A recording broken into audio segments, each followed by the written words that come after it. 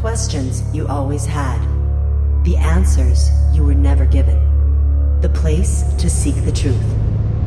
Welcome to Veritas.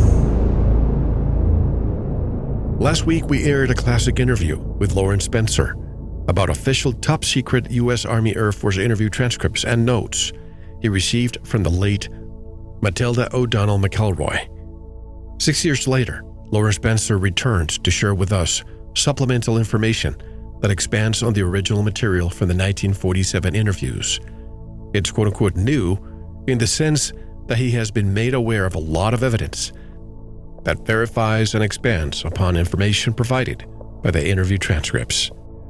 Greetings, I'm your host, Mel Fabregas, and if you're new to the Veritas family, welcome home. To listen to tonight's full interview and all of our material, just click on the subscribe button. And don't forget to visit the Veritas store for MMS, hemp oil, pure organic sulfur, and much more.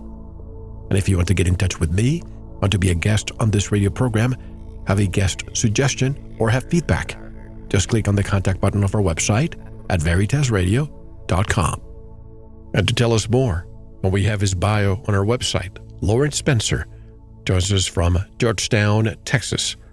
Hello, Lawrence, and welcome back to Veritas. How are you? I'm good, Mel. Thank you for having me. It's delightful to hear from you, as always. My pleasure. I remember our 3-hour interview. We didn't expect to go 3 hours, but the material kept going, and we decided to expand it. But you're back 6 years later. You contacted me a few weeks ago, and I've always wondered if you had more information about the interview and Matilda O'Donnell McElroy.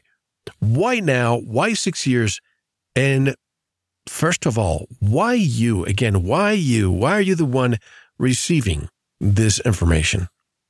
As I explained in our first interview, I was contacted in 1997 through the mail by a retired Army Air Force nurse, Matilda O'Donnell McElroy from Ireland, who sent me a large envelope containing 2 letters, a lot of handwritten and typed notes prepared by her, as well as a copy of what she told me were the original typed transcripts of an interview that she did over a period of about 6 weeks in 1947 with the pilot of the crashed flying saucer from the Roswell, famous Roswell crash. At that time, she was a surgical nurse with the 509th Bomb Group, Air Force Base in Roswell, New Mexico. That's the same Air Force Base from which the bombers that bombed Hiroshima and Nagasaki, Japan, were dispatched during at the end of World War II. The craft was recovered by personnel from the Roswell Air Force Base. She accompanied the security officer at the base to the site of the crash and was asked to go because in case medical assistance was provided. When they arrived at the site of the crash, she was able to sense communication from the one surviving passenger of the craft, which it turned out to be the pilot. No one else was able to sense any communication from the pilot, which was all telepathic, of course. So she was permanently assigned to accompany the pilot at all times thereafter.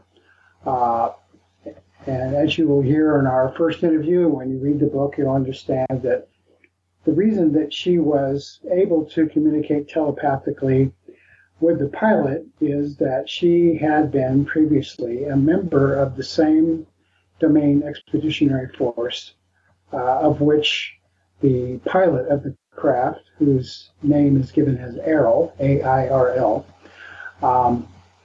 was a member.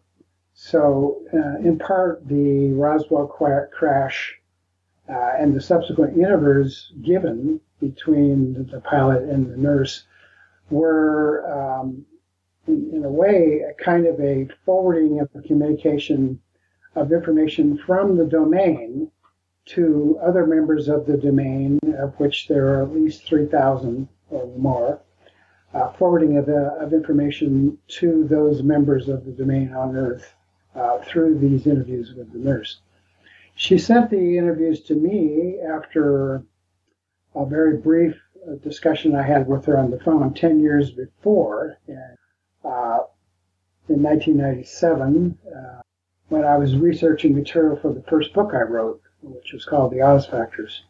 She didn't have any information to give me at that time, but she was interested in my book. I sent her a copy of it at her request, and she read it, and 10 years later she sent me this information not long before she passed away at the age of 83. So when you read it, ironically, the time it takes to discuss the book on a show like this actually takes longer than it does to read the book in a way, because you can read the entire book in about 5 hours. It's not terribly long if you don't include the footnotes. If you include the footnotes, then it's probably about 12 hours. But in our discussion on February 8th, in 2013, we discussed kind of the highlights of the story behind how I received the material and the basic content of the book. So in this interview, I wanted to try to skip over all of that and discuss some more of the more relevant recent research information that's come to my attention from a number of other researchers, many of whom have been guests on the Veritas radio show. Yep. And with whom I know you know them, and many of your listeners will know them. But the ongoing research done by these people over the intervening 6 years sheds a lot of new light on the material contained in the interviews.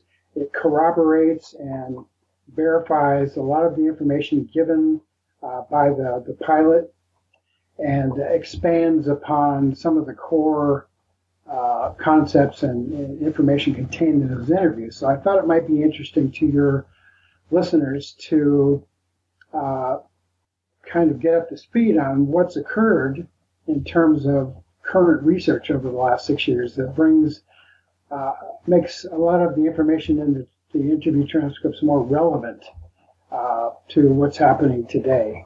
Before we begin with the supplemental information, I just want to get a few things out of the way. And by the way, I don't mean any disrespect by me asking you these questions, but I just want to be very clear, because through the years I've received a number of emails, and I want you to have an opportunity to respond to those issues. For example, one person said that you are a Scientologist, that you wrote a book just like L. Ron Hubbard did. Can we put this to rest? And I have a couple of questions after that, but I'll go one by one. Okay. No, it's true in part. There's a kernel of truth in that. I was involved in Scientology in the early 1970s. Haven't been for a very, very long time. Never written anything like what L. Ron Hubbard would have written, and certainly have no interest in doing so. In this particular case, the interview transcripts and letters and so forth, as I mentioned, were received by me directly from the nurse and published verbatim without any alteration. So as far as the authorship of the Alien Interview book, the author is Nurse Matilda McElroy, who passed away at the age of 83. Okay, so no Scientology-related writings in this book. Second, this book is not fiction. This is not something that you came up with. These are indeed factual letters that you received from the subject, Matilda O'Donnell McElroy. Yeah, as far as I or many, many other hundreds of people who have been looking into this material since it was published in 2008, about 11 years ago, no one has been able to verify or refute as whether or not the material is factual. Nor can anyone verify whether or not the person of Matilda McElroy was an actual person. That has to do largely with what apparently occurred at the end of these interview period after the Roswell crash was that the personnel who were stationed at the Roswell base who had any interaction with the event were dismissed from duty and relocated and given secret persona. Their identities were changed and were sent into a witness protection program. The nurse actually mentions that. Lots of people who have researched this have discovered that there were several other nurses and other medical personnel as well as military personnel stationed at the Roswell base, and apparently all of whom disappeared. Subsequently, I've been told by a number of other people who were either first or second-hand witnesses to the events that their lives were threatened by the military immediately following the incident. And in some cases, people were killed to silence them from revealing what they knew.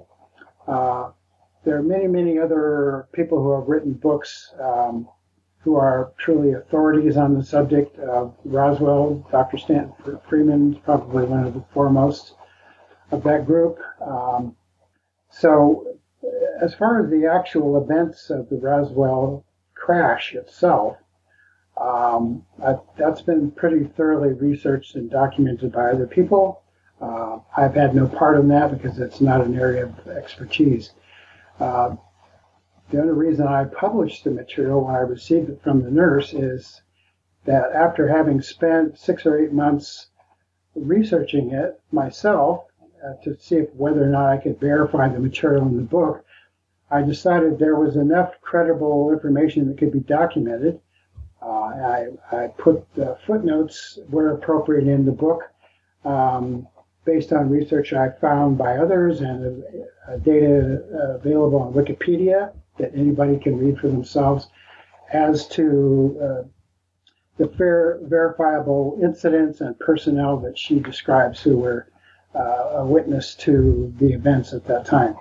But since Roswell has been probably the most thoroughly covered up incident in the history of UFOs, it was the basis for the foundation of the Majestic 12 organization by President Truman, who was basically charged with the responsibility to keep UFO activity secret from the public. As far as I know, that goes on to this day. So, unfortunately, nothing about Roswell, as far as I know, except by anecdotal information from first and second-hand witnesses and/or circumstantial evidence revealed by numerous researchers. No one can really truly verify that this UFO crash actually ever occurred. Do you find it interesting that this event allegedly happened in 1947, but we actually didn't hear more about it until 1978, if my memory serves me correctly, through, as you said, Stanton Friedman. He was the one who shed some light on that event again. Theoretically, could this have been a third party, perhaps a PSYOP, perhaps somebody from the government, who sent these letters to you in order to continue perpetuating this event? I'm not saying that it's true or it's not. I'm just trying to find the possibilities. Yeah, my first suspicion when I received the information, although I had spoken to the nurse briefly 10 years before on the phone for 15 or 20 minutes, which is the only reason I gave any credibility to the possibility that the documents were factual. And it wasn't until I had researched it intensively for several months thereafter that I decided it was worth publishing. But my first thought when I received this envelope alleging that these were original transcripts from the interviews, they certainly appeared to be authentic, but I'm no expert. One of the things that the nurse mentions repeatedly is that there were quite a number and variety of military and civilian intelligence personnel present at the Roswell base during the time of the interviews, and a lot of very high-ranking military personnel from the Army, Air Force, so on and so forth, in attendance. And as many other people have revealed over the years, the order of magnitude and thoroughness and the prolonged extent of the cover-up of this incident almost demonstrates by itself that there's an agenda, if only to cover it up and keep it secret. But there may, as you suggest, be other agendas too. So when I first received the documents, I thought, well, you know, I'm being trolled. Somebody's sending this stuff to me. And, you know, I have no way of authenticating it and so forth. So you know, I was very, very reticent about it for many months. I didn't tell anybody about it. But I did think it deserved inspection and ratification, which I did the best I could to do that. So the current form of the book, which I published originally in 1988 as a printed book and also as a free PDF to make it available over the internet to anybody who might be interested, proved to be a good decision, I think, because many millions of people around the world have read the book. It's been translated into 14 different languages by volunteers. I never hire anybody to do any of that sort of thing. I don't have the resources to do that. The book has been translated into or made available as an audiobook in Spanish and English. And there are several other versions of the book that are more detailed in terms of readability from a research or a study point of view. So my representation of the material is only that this is exactly what I received from the nurse, and I published it letter for letter as I received it. I didn't write any of it. None of it is my material except to the degree that I own the copyright for it. But in every other way, it's free and available on the internet for anyone to read or think or do with whatever they might do with it. My personal opinion is that people should study the material, they should examine it, and they should make their own decision about it, one way or the other. It contains lots of very startling, dramatic information that I've never read anything like, and most other people have discussed it with me. I've talked to hundreds and hundreds of people. I've done probably 60 radio shows, interviews over the years. Everyone has a very strong feeling about it, one way or the other, usually kind of a visceral feeling as to whether or not the information resonates with them personally.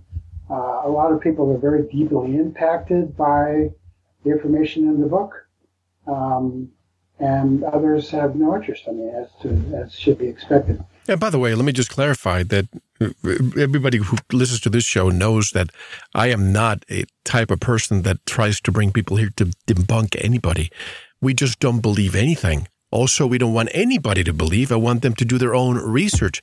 At the same time, I still want to discuss all the material because it's up to us to do with that information as we please, just like going to a restaurant buffet. You choose what you like, and what you don't like, just leave it behind.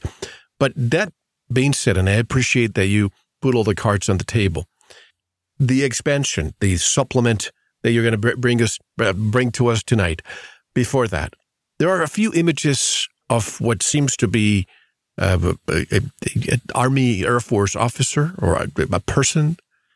Is this the image that you used on the book? Is that Matilda or is that somebody else? Also, I'm using an image that I found on the internet of that alleged person who seems to be going through a lie detection test in the 1940s. Is this the person or are these pictures that you found? Those are pictures that I found during my research of the book.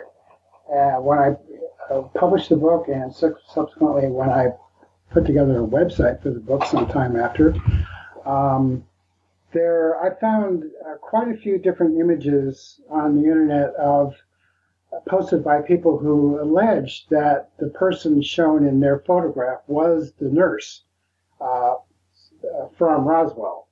And I found as many as 5 different pictures of people who were supposedly nurses at the Roswell base during that period. The image that I chose from the 5 or 6 that I found, I thought was best suited to the, as a photograph for the cover of the book. It was the highest resolution picture I could find for publishing purposes. But there's no way to authenticate who that person actually is. And in fact, of the other 5 or so nurses that I found photographs of on the internet, only one of those had a name associated with it, and it wasn't Matilda McKelroy. One thing I'm very positive of is that the Matilda McKelroy name is a fictional name given to her either by the military or by herself to hide her real identity, which is typical of a witness protection program procedure. But no, there's so many people have asked me, well, why don't you do a lot of research and search for family members of this nurse and so on and so forth. And people who have actually done that, people with the resources to do that, have actually gone out and done research in the field, and they've gone to, the county facilities in Los Angeles, to the university. They've gone to Ireland to investigate her alleged burial place and the place where she and her husband stayed before their death, and on and on and on. And all the reports I received back from these people were they couldn't find anything, nothing, no physical evidence. Give us a quick summary of your conversation with the alleged Matilda O'Donnell McElroy on the telephone. Well, I called her kind of on a lark. I was given a phone number by the editor of my book, Carol South, who's since passed away from breast cancer. She said, well, why don't you call this person? They might know something about UFOs. And I wasn't researching UFOs. I've never been particularly interested in UFOs. I don't believe in it per se. I've never seen one.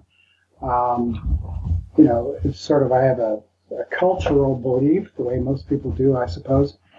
So I called the phone number, and this lady answered the phone, and I introduced myself and told her I was researching this book and what the book was about fundamentally. And she said, I don't have any information that I can give you, but your book sounds interesting, and would you please send me a copy when it's finished? So I did that some months later and totally forgot about it because she didn't have anything to tell me, and didn't hear anything further from her for 10 years. From Ireland. At the time I spoke to her on the phone, she was living near an Air Force base in Montana. The address of that location is published in the book, as well as her address in Ireland. And so that's all I know, Mel. That's fine. Let's begin with the supplementation that you not uncovered, but you've actually gathered. Let's begin with all life forms are ISBs. IS-BEs. Is that how you say it? Yeah, IS. I think it's called or pronounced ISB. Right. It's spelled IS-BE. One of the things that is revealed by the pilot early on during the course of the interview to the nurse is that she personally, the pilot, considers, and I quote here her statement, all sentient beings are immortal spiritual beings. This includes human beings. For the sake of accuracy and simplicity, I will use a made-up word. So that's the acronym, ISB. Immortal, spiritual, and then BE for beings. Yes, IS-BE. Because the primary nature of an immortal being is that they live in a timeless state of is. And the only reason for their existence is that they decide to be. So it's ISB. No matter how lowly a station in society every ISB deserves and the respect and treatment that I myself would like to receive from others, each person on Earth continues to be an ISB whether they are aware of the fact or not. So again, that's the personal statement or an opinion sentiment given by the pilot early on in their conversation. So when you read the book, you discover that the pilot of the craft is from a civilization that the nurse refers to as the domain. For lack of a better word, could be called any number of things. It could be called the realm or the territory, what have you. But apparently the domain is a civilization that's existed for trillions of years. It's probably not located in the physical universe as we understand it. As the pilot says, they asked her to identify where the domain was located on a map of the universe, and she said it's not on a map of the universe, that we don't have maps here on Earth that would locate it. The other important thing is that the domain personnel in this particular craft were not biological entities. Rather than having a biological body, they occupy what the pilot refers to as a doll body. They operate in space. It's made from a kind of, it's a small, fragile, 3-foot tall body made of fabric for skin, through which they can directly connect themselves to the spacecraft. Officers, like the pilot, communicate telepathically and navigate through space using telepathic control of their spacecraft. So in other words, they're navigating using thought. They don't have any motivational energy or any other external device through which to navigate in space. The bodies have no mouth, no ears, no nose, and does not eat or sleep. So that's one of the things that keeps coming up recurringly in the information I've read subsequently by other researchers of Roswell and UFOs in general, is that the idea that spacecraft could be operated telepathically. And apparently DARPA and other space agencies have been doing research which has enabled pilots to manipulate drones or spacecraft or airplanes and so forth directly using mental communication, which may or may not be a derivative of the original spacecraft that was supposedly reverse engineered after the Roswell crash. There was an excellent book written some years after the Roswell crash by a Army colonel, Dr. Philip Corso. I'm pretty sure you've interviewed him. I wish, but no. He passed away before I started this platform. Okay. Well, you're familiar with his book? Oh, I have it, of course. Yes, all of it. His book is The Day After Roswell, or at least one of his books, in which he says that he received some components of the UFO spacecraft, which were given to him, and he was instructed to hand those remnants of the craft out to various corporations in an attempt to reverse engineer the technology. The pilot of the craft, during the course of these interviews, tells the nurse that she might give this the information contained in the body of the craft, or the recovered remnants of the crash, might be useful to humankind if it were reverse engineered. So you put those two pieces together, and that makes the likelihood of what Colonel Corso was talking about more likely, and kind of fits together with what's in the interview transcripts, which is pretty interesting, especially when you read Colonel Corso's book. He goes into quite an extensive amount of detail as to about what the nature of the reverse engineering and the byproducts of modern technology have become. and their influence on our civilization, which is rather extensive, I would say. When you say Nurse Matilda belonged, maybe I didn't understand correctly. When you say that Nurse Matilda belonged to that expeditionary force, what do you really mean by that? Well, in the course of the interviews, the pilot discusses with the nurse the fact that the Domain Expeditionary Force, of which she was a part, originally landed on the Earth about 8,500 BC, about 10,000 years ago, in the Himalaya Mountains. And they set up a base under the top of one of the mountains in the Himalayas, protected by a kind of a force screen or electronic force.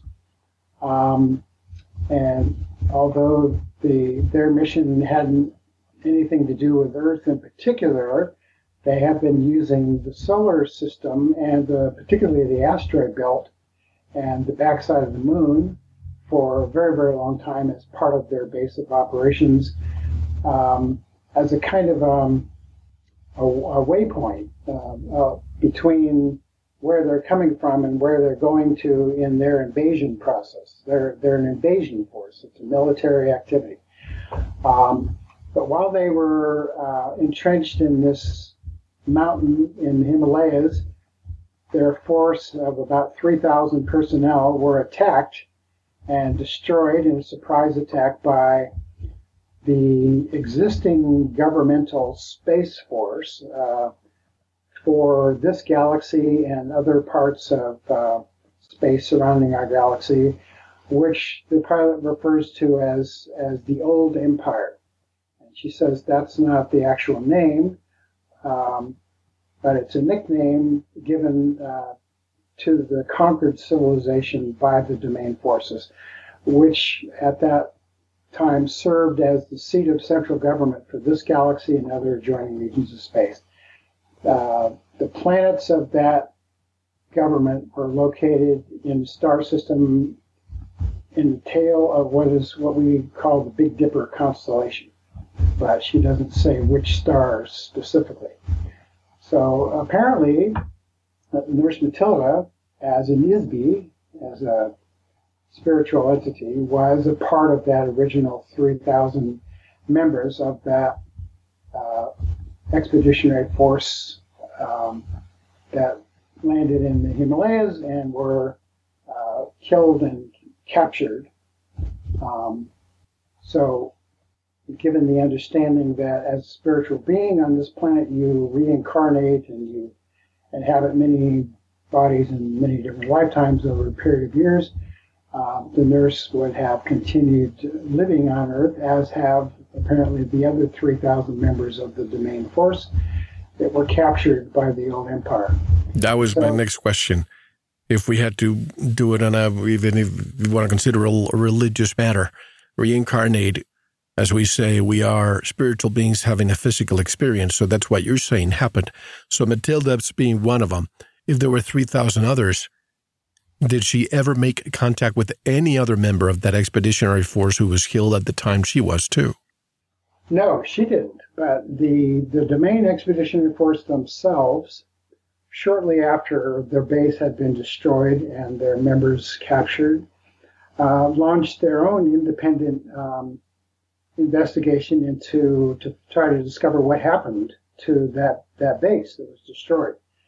So there are several lengthy discussions in the context of the interview in the book, where the pilot describes that investigation subsequently, which took over a period of several thousand years.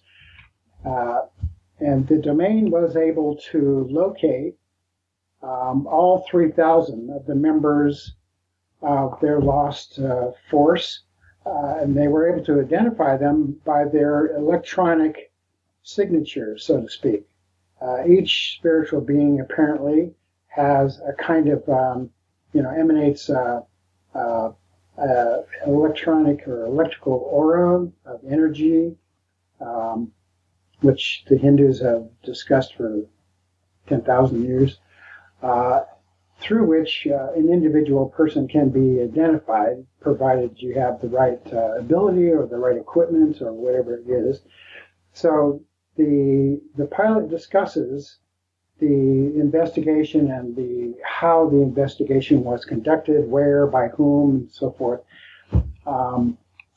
in order to identify those members of the domain. What they discovered, long story short, was that although they were able to identify and locate their lost 3,000 members of the domain, they weren't able to actually establish communication with them for the most part, or recover them to active duty in the invasion force as long as they were inhabiting a biological body. So this led to the further discovery that Earth has for a very long time been being used as a prison planet by an element of the old empire governmental body, which is acting as a secret society. I apologize for interjecting, but I want to go step by step before leaving anything behind. I mean, this is really fascinating, what you're saying about the signature that we all have. Years ago, when I went to the ECETI ranch, I've said this story many times, the first night, we were all shook up by a Chinook helicopter that was flying. It looked to be 100, 200 feet from the ground. That's how close it was to these structures. And it felt like an earthquake. And when it came outside, they had red lighting inside of the Chinook helicopter. And one of the military men up there was pointing something at everybody down there, down where we were. And I was thinking in my mind, what could it be? And somebody told me they're looking for specific signatures in areas of people who are interested in this subject. And what you're saying is the same. Also, I've been told that what we see in airports, these X-ray machines are equipped also to determine this specific signature that you are referring to. Can you add something to what I'm saying? Well, all I know about it is what the pilot says in the book. She said that the domain forces that were sent out to search for the missing personnel were using a kind of an electronic detection device, which she says was shown in pictures of Sumerian wall carving and statuary, represented as kind of a leafy. You can see these pictures all over the internet if you look at the subject of Anunnaki. Anunnaki, you mean? Anunnaki? Yeah, Anunnaki. I don't know. It's pronounced Anunnaki? Anunnaki. If you look at pictures of what are supposed to be Anunnaki or ancient Sumerian civilization, there are pictures of men with wings, and they're holding a kind of a purse or something in one hand, and in the other hand they're holding a cone-shaped thing that looks like a pine cone. And they're standing in front of a kind of a flowery, I don't know what you call it, a mandala, but it's made with, it looks like leaves. And what the pilot says is that those were actual electronic detection devices, which transmitted and detected electrical frequencies of the individual for whom they were searching. The purse, what seems to be a person that appears in many places. Is that what you're referring to? Apparently, yes. Okay. So when you consider that the domain force personnel don't inhabit biological bodies ordinarily, they use various kinds of mechanical or artificially constructed bodies. They communicate telepathically. They're volunteers. They're not conscripted into this invasion force. They come and go as they please. They've existed as immortal beings for forever. Civilization has existed for trillions of years. It doesn't seem a far stretch to me to assume that they are able to identify and communicate with each other telepathically. Just the way, dogs smell each other with their noses, or people recognize each other by sight or by the sound of a voice. There's not a lot of difference between identifying someone by the sound of their voice and identifying somebody with the electrical signature of their aura, or whatever you want to call it. So apparently that's the basis for which the search was conducted, and they were successful, except to the degree that they weren't able to get through this barrier of elements of what she refers to as the prison planet, that superimposes certain artificial barriers around the spiritual being that prevents them from being aware of or communicating with other beings who are not inhabiting the biological body. Are you implying more or less a firmament? A firmament? A firmament, a barrier?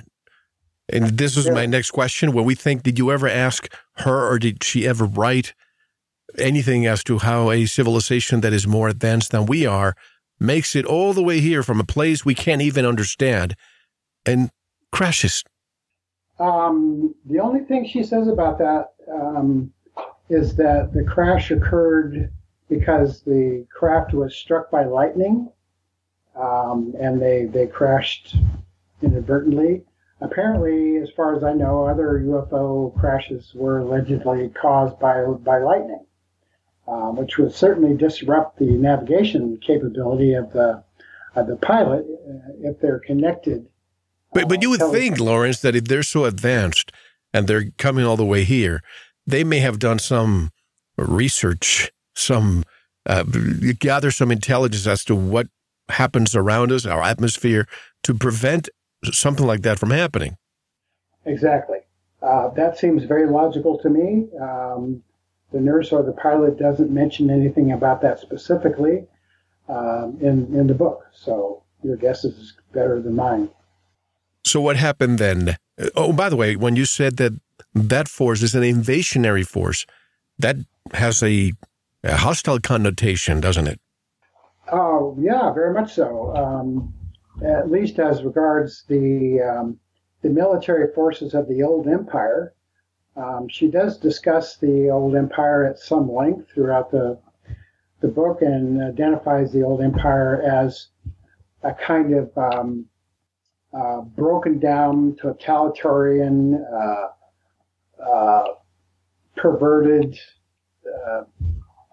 civilization that's been around for a very, very long time, and maintains its civilization at a kind of level of a totalitarian police state, and considers anybody who is not a willing slave, who's willing to just follow orders, do what they're told, go to work, pay their taxes, don't ask questions, mind their own business. Anybody who doesn't fit that very tight mold of being a kind of a worker bee, so to speak, is considered to be undesirable. They're labeled as, the word she uses is untouchable, similar to the Indian word to describe lepers. Right.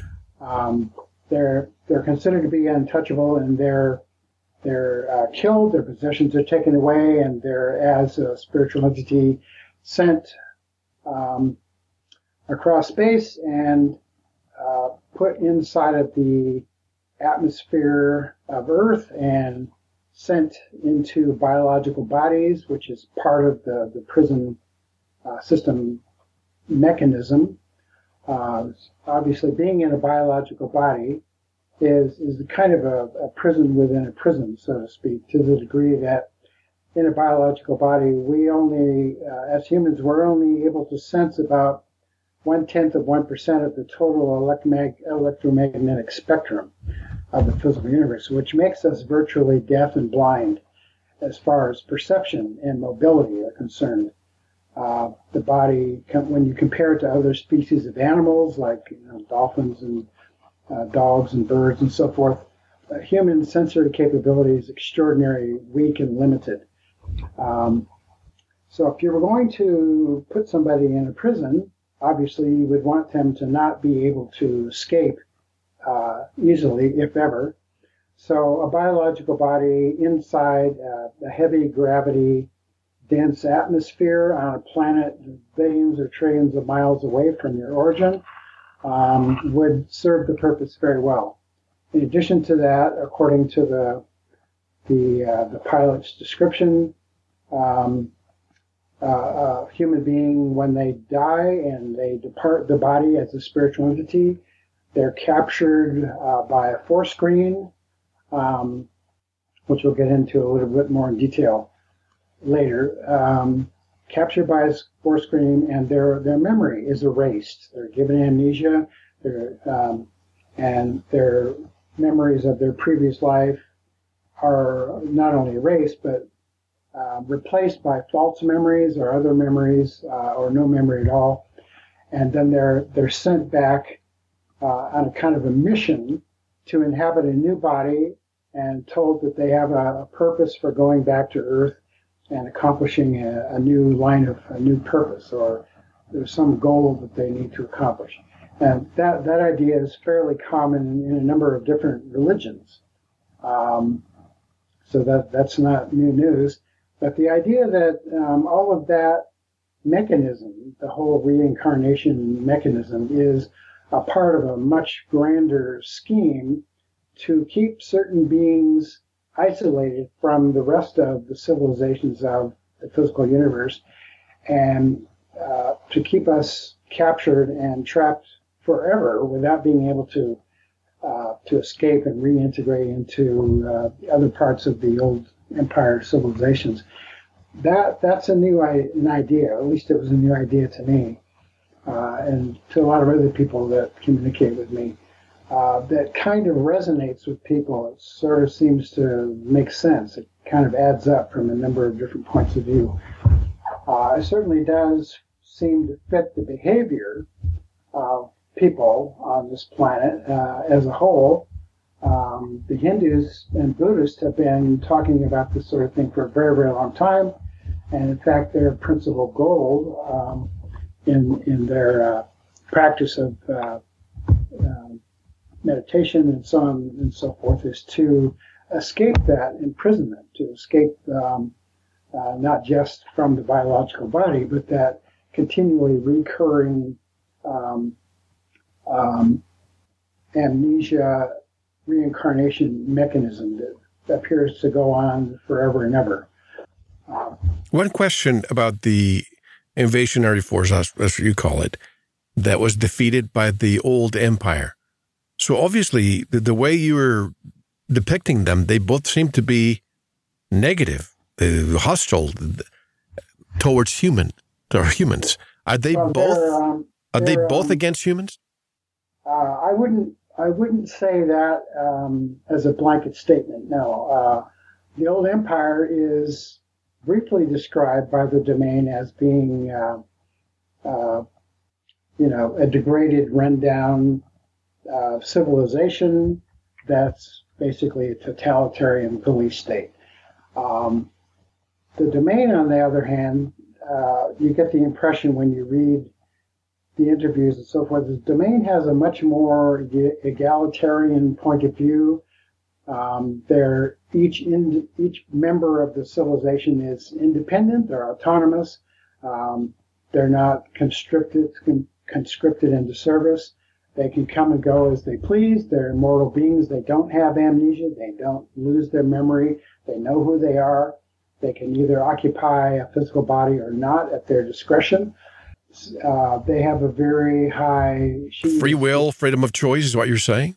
Freedom of choice. The domain force itself apparently has members join for a period of not less than 5,000 years. And it's in no way obligatory. It's a voluntary activity. And they have, according to the pilot, a very, very high esprit de corps. They have a very high level of purpose for what they're doing. So I get the idea that they're conquering this part of the physical universe, or perhaps eventually the entire physical universe, as a part of expanding the territory of the domain. And she says that Earth and adjoining areas, the galaxy and universe that they've conquered have now become the property of the domain, and they have jurisdiction over it. What their intentions are for the use of that property, she doesn't discuss, which obviously that would be a military secret, I'm sure. So she doesn't get into any detail about that. But I've never, and most people I talk to don't seem to have the idea that the domain is adversarial toward humans. They're very wary of Earth and try to avoid contact with Earth to the degree that they now know that Earth is a prison planet, and it's very dangerous, not just to the current Earth population, but anybody who enters into the atmosphere of Earth is risk the potential of being captured and made a part of the prison population here. So, understandably, they would want to stay away from it. A couple of questions about these two different civilizations. The old empire, it seems to me, as you are describing them, they were not a positive force on this planet. We don't know too much about them. But then the domain, as you said, free thinkers, free will, individuals, which are things that I personally like. But have they made any efforts to make contact with humans after that incident at Roswell? And this is going to be a left field question. I'm going to throw a left curve at you. Many people have contacted me saying, what we see in the skies, meaning chemtrails, might not be what we think it is. It's not only geoengineering, but I've been getting a lot of footage lately of planes that disappear all of a sudden, almost like a glitch on a hologram, and you see a light, and then the plane reappears. Could there be a correlation between this force and what we see here? Perhaps terraforming. And folks, yes, I get emails from people saying this Earth has been terraformed already. I mean, adapt to that new civilization in order to take over. Any thoughts on that? Well, I've never heard that idea before, but that certainly would be a lot more refreshing than what my understanding of chemtrails are, which is a global United Nations depopulation agenda. Certainly, if the chemical content of what's being sprayed on the human population is accurate, it's pretty much just toxic chemicals. Barium, aluminum, a number strontium, of other heavy and metals, you name it, yes.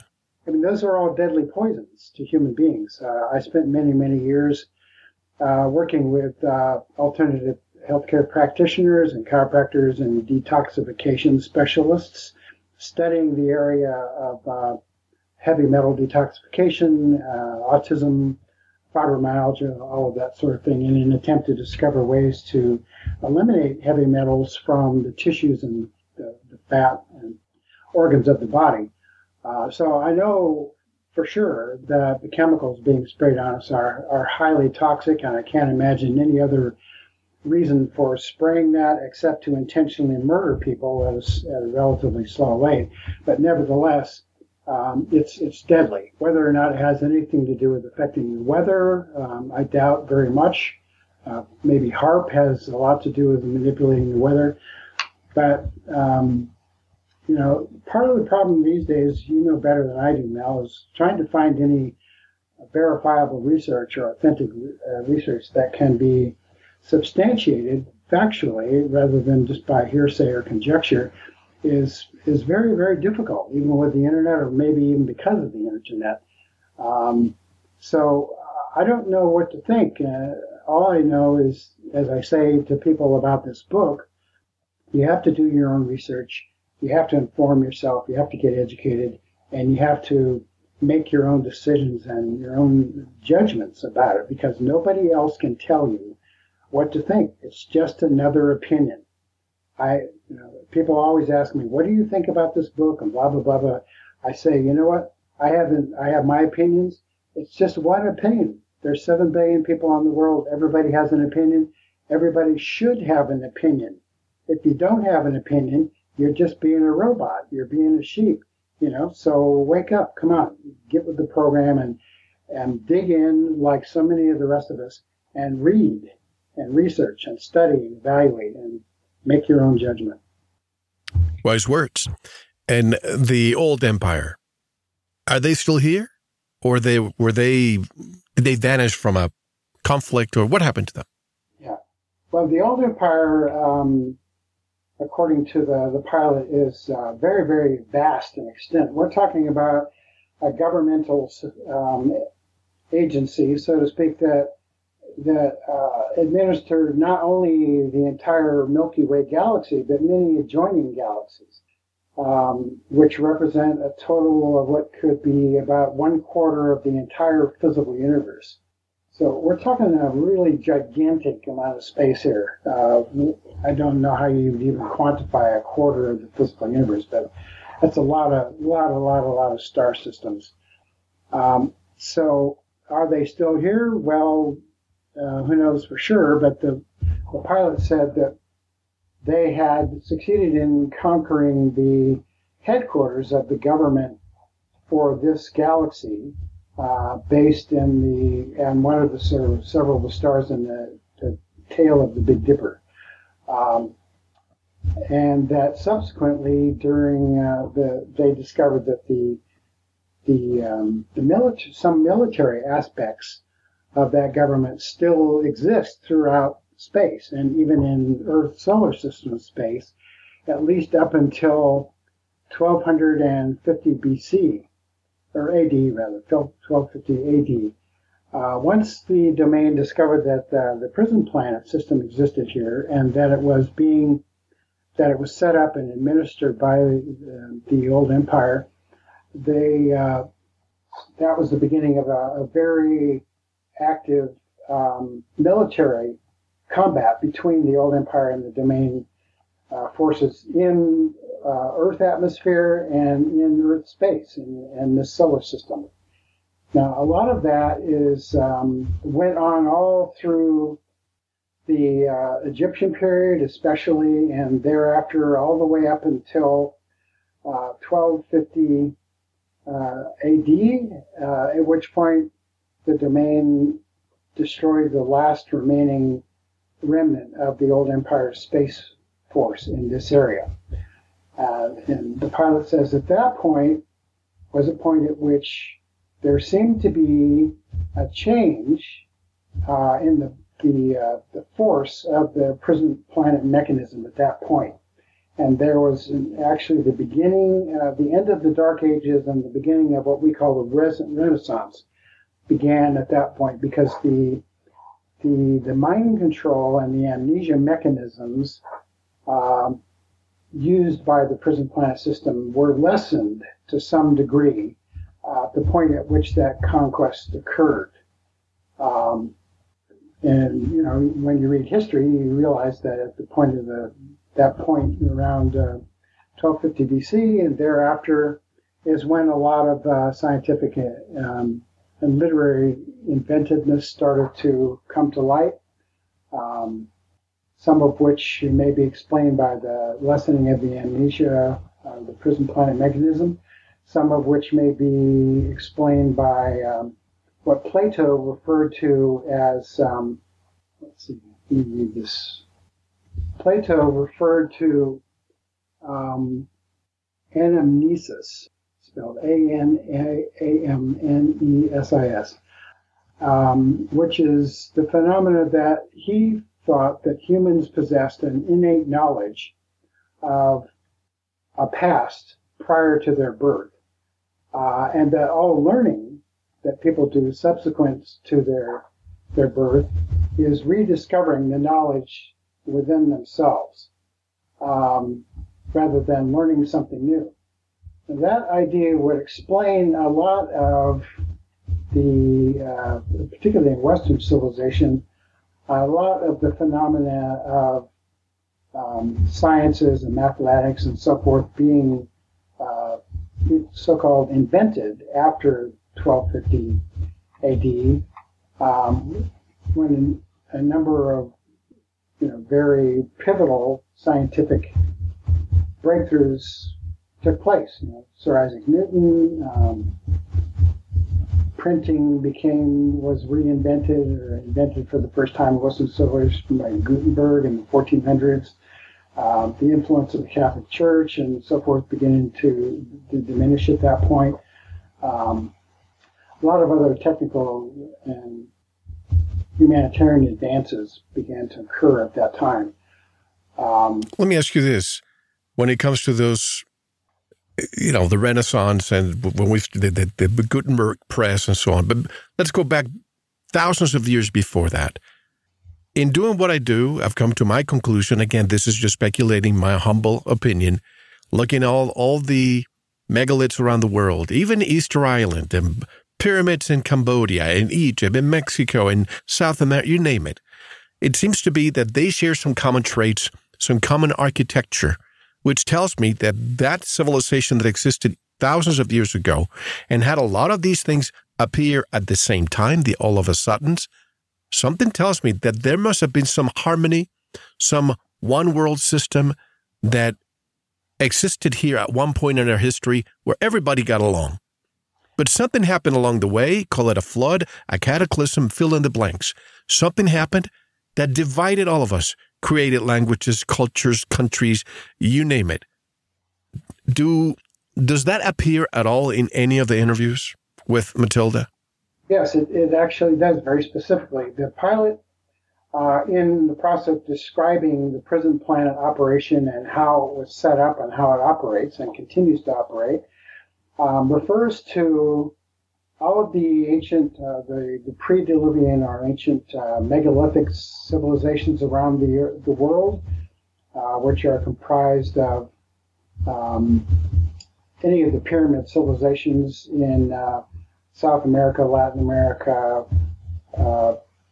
Mexico, China, Egypt, Europe. I mean, pyramids exist almost everywhere around the planet, and more are being discovered all the time. They've just done flyover scans of the Amazon jungles and discovered hundreds of pyramids that are hidden beneath the foliage. Or underwater.